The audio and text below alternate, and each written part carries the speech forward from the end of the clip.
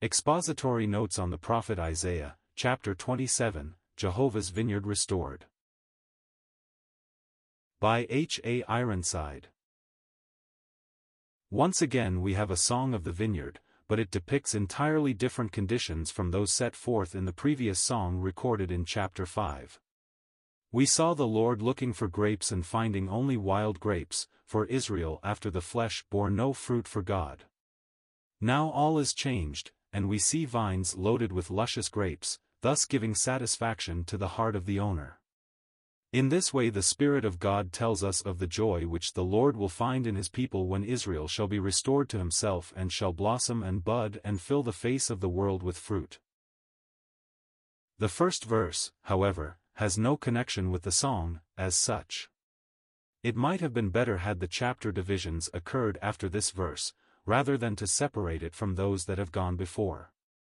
It tells of the judgment to be meted out to that old serpent which is the devil and Satan, who is to be bound and cast into the bottomless pit for 1,000 years when the kingdom of God is established in power and glory over all this earth where for so long the adversary has exercised his control over the hearts and minds of men. In that day the Lord with his sore and great and strong sword shall publish Leviathan the piercing serpent, even Leviathan that crooked serpent, and he shall slay the dragon that is in the sea. Verse 1. The great dragon having thus been dealt with, we now hear the voice of the Lord himself, lifted up in song as he rejoices over his delivered people. In that day sing ye unto her, a vineyard of red wine. I the Lord do keep it, I will water it every moment, lest any hurt it, I will keep it night and day. Verses 2, 3. Wine, in Scripture, is a symbol of joy. We read in Judges 9 verse 18 of wine that cheereth God and man. In Psalms 104 verse 15, we have a similar expression. Because of its exhilarating effect when used in moderation, it expresses that which cheers the spirit and gladdens the heart. The Lord himself will find occasion for rejoicing when Israel shall return to him in penitence and self-judgment after the long years of rebellion and self-will. Then will their lives be fruitful with the graces of the Holy Spirit, and God will rejoice over them as a bridegroom rejoices over the bride. Isaiah 62 verse 5. No longer will the Lord's vineyard be let out to unfaithful husbandmen, but he will watch over it himself, protecting from everything that would tend to make it unfruitful or destroy it. Fury is not in me, who would set the briars and thorns against me in battle. I would go through them, I would burn them together. Or let him take hold of my strength, that he may make peace with me, and he shall make peace with me. He shall cause them that come of Jacob to take root, Israel shall blossom and bud, and fill the face of the world with fruit. Verses 4 to 6. No more will the Lord manifest his indignation against the people who are called by his name, because of their waywardness. His spirit will be quieted toward them, and on their part it would be folly indeed for any again to rise up against him. To do so would be to meet such immediate destruction as a fire consuming thorns and briars. By returning to God in contrition and confession they make peace with him whose wrath would otherwise have been poured out upon them. This is the only place in the Scriptures where we have a suggestion of man making peace with God, and it is well to note that it does not have to do with eternal things but with submission to the government of God in this world. When it comes to the settlement of the sin question, there is no man who, by any effort of his own, can make his peace with God. The glorious truth of the gospel is that Christ has made peace by the blood of his cross, and that peace becomes ours the moment we put our trust in him. Therefore, being justified by faith, we have peace with God through our Lord Jesus Christ. Romans 5 verse 1. He, himself, is our peace. We are reconciled to God through the death of his Son. Where it is a question of the divine government, man is called upon to submit himself to the will of God, recognizing the folly of rebelling against divine law. To this Israel will be brought in the coming day. Then, instead of being a curse among the nations, Jeremiah 29 verse 18, and the name of the Lord being blasphemed by the Gentiles because of Israel's perversity, they will be a means of blessing to the whole earth as God has intended from the beginning, a nation of priests, through whom God will make known his salvation to the ends of the earth. Hath he smitten him, as he smote those that smote him? Or is he slain according to the slaughter of them that are slain by him? In measure, when it shooteth forth, thou wilt debate with it, he stayeth his rough wind in the day of the east wind.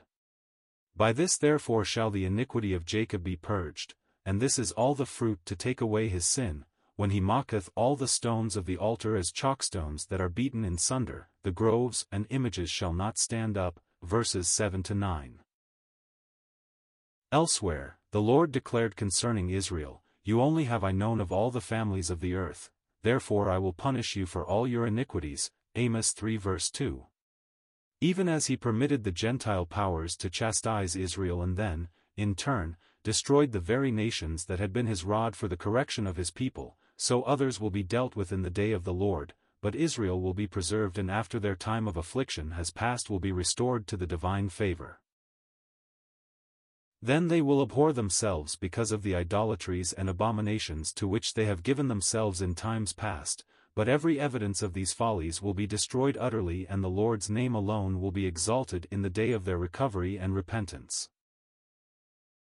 Yet the defenced city shall be desolate, and the habitation forsaken, and left like a wilderness. There shall the calf feed, and there shall he lie down, and consume the branches thereof. When the boughs thereof are withered, they shall be broken off, the women come, and set them on fire, for it is a people of no understanding, therefore he that made them will not have mercy on them, and he that formed them will shew them no favor. Verses 10-11. These words may refer not only to the cities of the nations, but to the apostate part of Israel. When God arises in his wrath to deal with man's defiance of his authority, he will not cease to exercise his vengeance until all who continue to resist him shall be blotted out. Sin, of whatever character, is an insanity. It is a manifestation of a disordered mind. In the parable of the prodigal, in Luke 15:0, our Lord tells us that it was when the young man came to himself that he said, I will arise and go to my father. Men may think of themselves as too wise or learn to accept the word of God at its face value, but they little realize that their very unbelief and arrogance only make manifest the fact that they are a people of no understanding. It was thus with Israel when they turned away from God. It is thus with all men everywhere who refuse submission to his holy will. And it shall come to pass in that day, that the Lord shall beat off from the channel of the river unto the stream of Egypt, and ye shall be gathered one by one, O ye children of Israel. And it shall come to pass in that day, that the great trumpet shall be blown. And they shall come which were ready to perish in the land of Assyria, and the outcasts in the land of Egypt, and shall worship the Lord in the holy mount at Jerusalem. Verses 12-13.